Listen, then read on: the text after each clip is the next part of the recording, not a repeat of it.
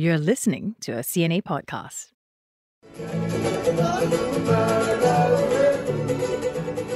Doesn't hearing that make you feel like you're on vacation? Picture crystal clear waters, pristine beaches, small town charm. No shortage of any of those things in the Pacific Islands. You just heard some home video taken by my colleague, editor Jeremy Ko. He burned off some leave recently and toured the region, a region that's been getting a lot of attention lately. In case you haven't noticed, there's a giant power contest for these tiny countries. China and the US have been courting them hard. So what do they have to gain and lose in their newly influential position? Jeremy joins me to talk about that.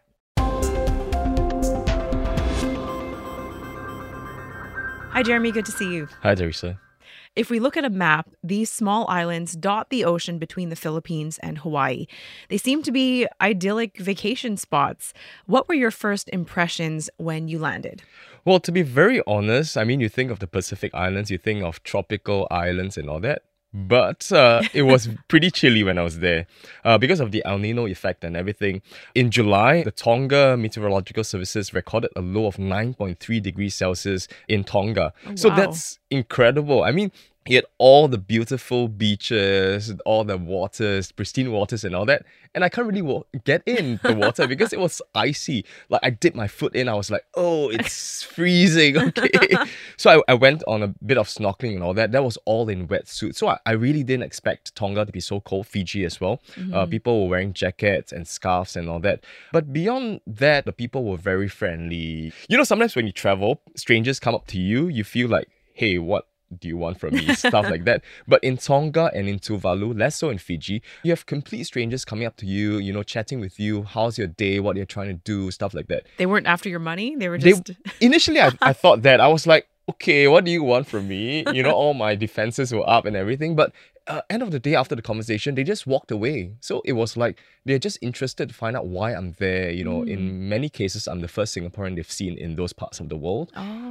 So yeah, I was pleasantly surprised by that.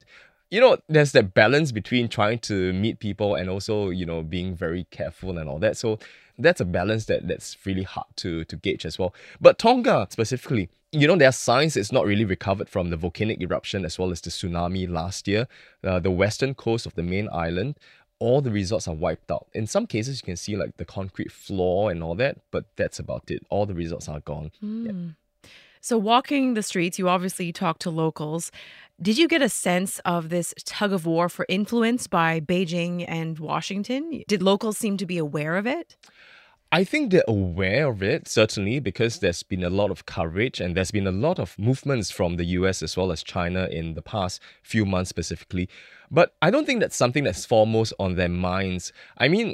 You think about these Pacific Islands, they're very far from the rest of the world, they're very remote, but they are of very strategic importance, particularly during World War II as well. In fact, there are lots of World War II wrecks over all these islands. That's a sign of how important these islands are. And even so today, because it's a region that's very critical to global shipping channels as well as the ocean economy. And if, touch wood, if there are any conflicts in the Indo-Pacific in the future, these are regions, very key outposts where countries would want to, dock their ships as well as to fuel their ships as well. And more than that, these countries, even though they're all very tiny islands, they're very vast economic zones, which is the ocean around the islands. So these are islands that could make them very, in a way, critical partners as countries like the US, China, or even Australia, New Zealand, or other parts of the world, they try to look for deep sea fishing, minerals, food as well, and so on. But if you look at all these islands, traditionally, they're main allies of the US as well as its partners, including Australia and New Zealand, because of how close it is to these countries. And only 4 of these countries, Tuvalu among them, currently recognize Taiwan over China. At the same time, we also see that Beijing has made a lot of investments in this region. There's a lot of China aid projects going on as well. So in a way, China has used investments, a lot of money to lure these islands away from Taiwan. In the past, there were more of Taiwan's allies, but now there are only 4, Palau, Tuvalu, Nauru, as well as the Marshall Islands.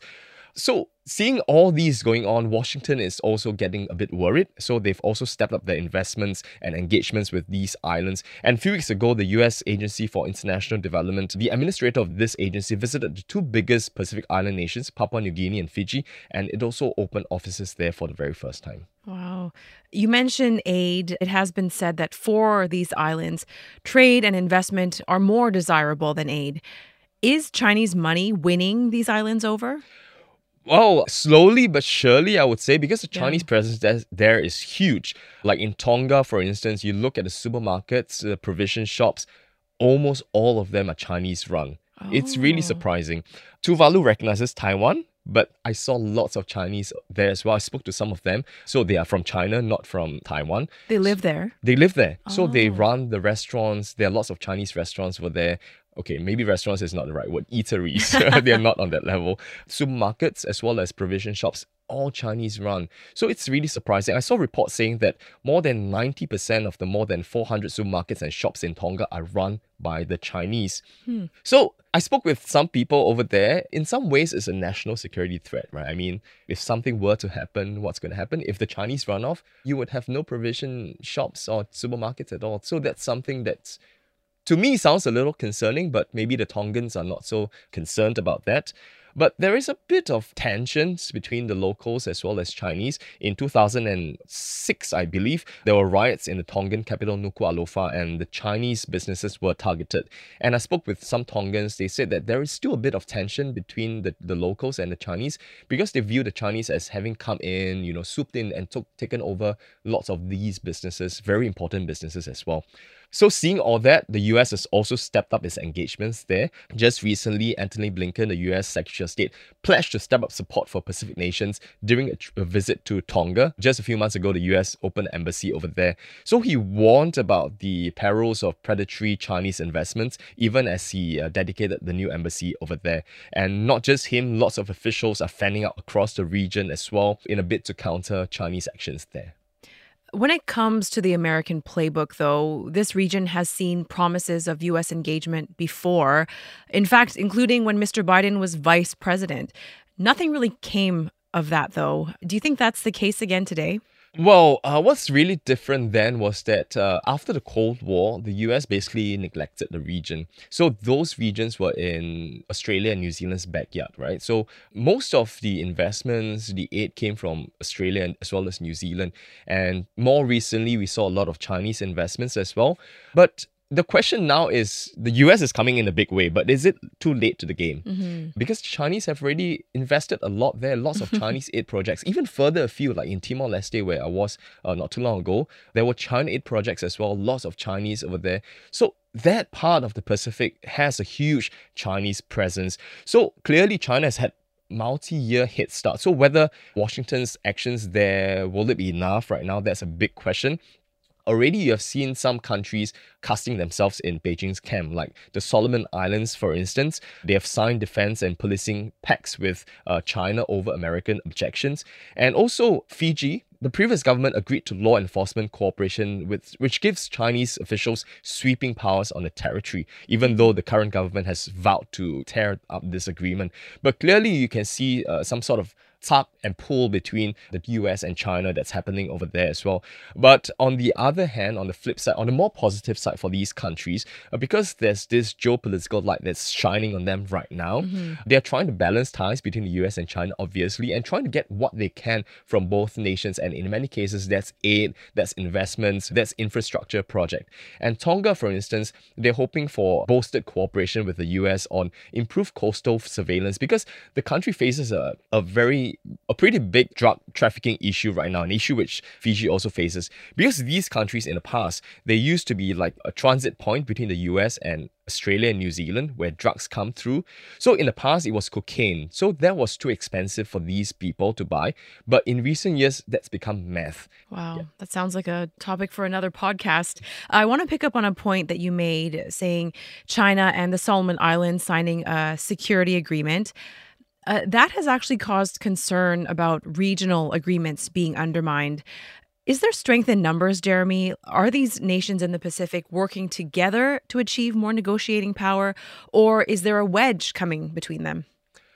I mean, as you've seen in other parts of the world, in ASEAN, for instance, countries usually act in their own self-interest. I mean, of course, there's strength in numbers, and these countries, they are small, remote islands. They know that there is strength in numbers, but every country at the end of the day is working in its own best interest. Like Solomon Islands, for instance, signing the security pact with Beijing, because that's in their own interest, getting aid, investments, and so on.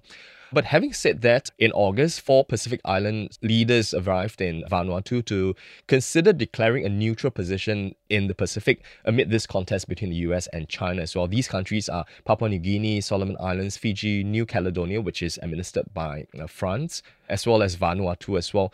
And after the meeting, the Vanuatu Deputy Prime Minister said the leaders would consider declaring a region of peace and neutrality. But how would that work? Well, clearly there's a tug of war that's happening over there, and it's only these 4 countries that are involved in this pact. So clearly we're going to see a lot of movements in the Pacific Islands over the coming years as well. That's become a new region that's being contested by the major parts of the world. Yeah, clearly deeper relations with these countries is the goal. But do the Pacific Islands really know what they're getting themselves into? We'll get Jeremy's take after this.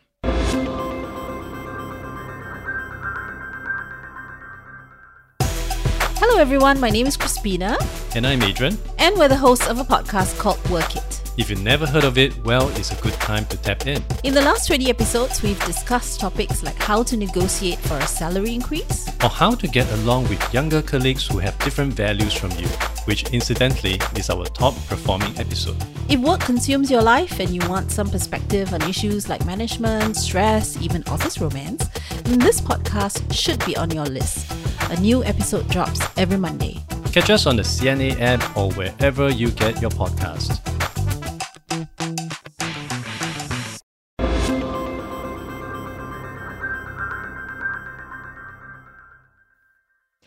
Welcome back. Jeremy, some analysts have said these Pacific Island nations are nothing more than pawns in a geopolitical rivalry, that there is a patronizing nuance to this narrative, and that these countries really don't actually know what they're doing, what they're getting themselves into. What do you think? Well, there is certainly that school of thought as well, but there's the other, that because these Pacific Islands are very small, they're very vulnerable as well in many cases, climate change, etc., etc. Because of that, they pursue a very non-aligned foreign policy stance, which means they engage with all large countries and to, at the same time, to pursue their self-interest as well.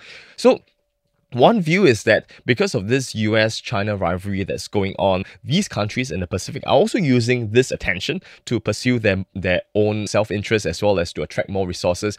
And because of that, there are also more potential partners who are lining up with promises to give more choices, more money, basically. Mm-hmm. So that's something that will benefit them as well. Because if you look at Suva, for instance, the capital of Fiji, China renovated the civic center. They also built a $6 million hospital, as well as 2 major bridges in the capital. So these are sorely needed infrastructure projects that by themselves, these countries might not be able to afford.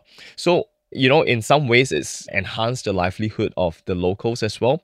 And beyond all these infrastructure projects, you have to ask yourself, what do the big powers really want from them? One is their geopolitical positions as well. And also because even though these are very small countries, they still have a vote in the United Nations. Mm-hmm. So if you pull them along to your side, they might vote along with you as well, which is why the US, in some ways, some analysts have said that the US was caught by surprise over Chinese investments in this region, and now they're trying to play catch up. So now they're going in a big way, officials flying there all the time, Secretary of State Blinken as well.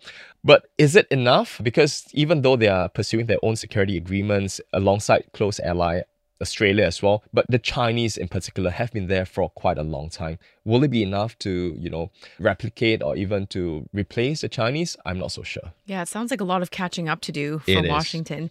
We're talking about the US and China, but other countries too, like India, Indonesia, South Korea, they're also vying for a foothold in the name of their own national interests, aren't they? Certainly. I mean, in May, South Korea's president hosted the first ever Korea-Pacific Islands Summit in Seoul. And also in May, Indian Prime Minister Narendra Modi visited Papua New Guinea. And in late July, you saw French President Macron visiting New Caledonia, which is a French territory in the South Pacific, as well as Vanuatu. So clearly, it's not just the US and China who are eyeing this region because this region has a lot of resources, especially in increasingly resource scarce world. You want to look at fishing and all that. These countries have huge territorial regions as well, which you can in a way exploit. So all these countries are looking at these regions as well, even Indonesia to some extent. In some ways, it gives these islands more options because beyond choosing between the US and China, they now have maybe other countries like South Korea, Japan, and India in some ways. Will it work out to everyone's benefits? I think that's something that the political leaders will have to be very aware of to avoid being pawns in the conflict. But where does all of this leave Australia? Australia is a country by virtue of geography, right, among other things, that has had a massive influence over the Pacific Islands for decades. Certainly, I mean, because if you look at getting to the Pacific from our region anyway, the easiest point of entry would be from Australia or New Zealand because they are close neighbours. And according to a recent Lowy Institute research, China's growing Pacific footprint is looming large on Australian minds and is shaping citizen attitudes. In fact, 84% of the respondents of this survey favour using aid to counter Beijing's activities in the region. And on its own, the Albanese government has also shown a very strong commitment to working with the Pacific family on their priorities, including like climate change as well as the recovery from COVID-19. But instead of just giving out money like what China is doing, the Australian government is pursuing what it calls a model of public-private partnerships, which is a sort of a fund that's set to encourage businesses to invest in the region. And the foreign minister said that this framework will rebuild and revitalize Australia's development program to ensure a better future for the Indo-Pacific. But again, is it too little, too late? That's something we'll have to see over the coming years. And we definitely have to talk about climate change. It's widely recognized that these countries are right on the front line. And for them, climate change is the greatest security threat that they face. There's a sobering photo you took, Jeremy, that I saw where you're standing on a tiny strip of land separating the central lagoon in Tuvalu from the waters of the Pacific. How much is this region able to leverage or capitalize on their strategic importance to get the world to help them? Well, Teresa, in fact, that was the photo, I mean, not of mine, I've seen similar pictures that prompted me to visit Tuvalu. Oh, I really? saw like, wow, this is amazing. This country is getting submerged, and there's only a very tiny strip of land that's separating the lagoon from the Pacific Ocean. In fact, you can walk across in the narrowest part. It's just a tiny road and that's it, separating the waters. And the 3 days I was there, it was raining every day. And after the rains, you can see how the floods, the roads were flooded. I mean, not everywhere, but there were floods in pretty much a lot of places in Tuvalu.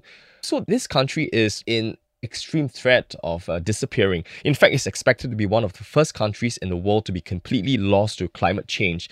And if the current rates of sea level rise continues as expected, some estimates suggest that half the land area of the capital will be flooded by tidal waters within 3 decades. Maybe not even 3 decades, because as I'm seeing right now, after the rain, large parts of the capital are underwater. And you see how narrow the strip of land is. It doesn't take much. It doesn't stand a chance. It's very low-lying, correct. So if the waters just rise, that tiny strip of land that I was standing on will be submerged totally. And that country is super tiny. You can walk from end to end of the main island within, I would say, maybe 3 hours. It's just a couple of kilometers long. I think it's 12 kilometers if I'm not wrong. That's the length. And the width, you can walk across in 15 minutes for the widest part of the island. So that's how big it is. So already you can see that the buildings are clustering to the center of the island as close as they can because the sides are being washed away. In fact, as you walk along, you see some houses that are abandoned because they have been lost to the flood waters, the sea waters, in fact. And interestingly, the cemeteries were along the beaches, and because of the rising sea levels, you can see some tombs in houses as well. So that's how bad the situation is right now. If you recall, in 2021, the then foreign minister stood in the ocean to deliver a speech for COP26, knee deep in water. Yes. So that's really how bad the situation is. But it's not just Tuvalu. Many other low-lying Pacific islands also suffer from this threat of rising sea levels. According to a new UN report, countries like Kiribati, Tuvalu of course, and the Marshall Islands, they are super vulnerable to this rising sea level because the Pacific region is experiencing a approximate increase of 4 millimeters of sea level rise annually in certain regions, which is higher than the worldwide average. So, if these countries were lost to the ocean, it's a big loss as well for not just the islanders themselves, but also for the whole world, because you lose cultures, you lose histories as well, which is why Tuvalu has also uploaded itself on the metaverse, one of the first countries in the world to do so. Oh, wow, I didn't know this. It's very interesting. I don't know how exactly it works, but basically they're taking pictures, videos, recording oral histories, whatever, to upload them to the metaverse. So in the event that the country is lost forever, it's submerged underwater, future generations can still access all these islands, landmarks, heritage, etc. and so on. So do you think they're able to leverage their position and get help? There is some sort of land reclamation that's going on in Tuvalu. I was having a chat with some foreigners over there. Because Tuvalu recognizes Taiwan, right? We were discussing, we thought about if Tuvalu were to switch recognition to Beijing, maybe there'll be a lot more investment and aid coming in. But as it is right now, very limited land reclamation that's going on. I don't know whether it will be enough to arrest the threat of the rising sea levels, because it's a very small area that's being reclaimed right now. So can they move everyone to that island? And also they have to build the island high enough to counter the threat of rising sea levels as well. So in some cases it might be too late, especially for the smaller atolls around the region as well. Because the main attention will be on the major cities. What about the smaller ones? The ones with less villages and so on? I mean, the more pessimistic side of me feels that these islands probably are gone forever. Well, likely these islands will remain in focus in the years to come, whether it be for climate or geopolitical reasons. Thanks so much, Jeremy. I've often joked about how you're such a world traveler, and someday I really want to dedicate a podcast to your travels, and I'm so glad we got to do this, especially with your insights. Thanks, Jeremy. Thank you. The TV version of CNA Correspondent airs on CNA every Wednesday at 9:30 p.m. Catch up with them anytime on cna.asia. The team behind this episode is Saya Win, Clara Ong, Crispina Robert, and me, Teresa Tang. Until next time.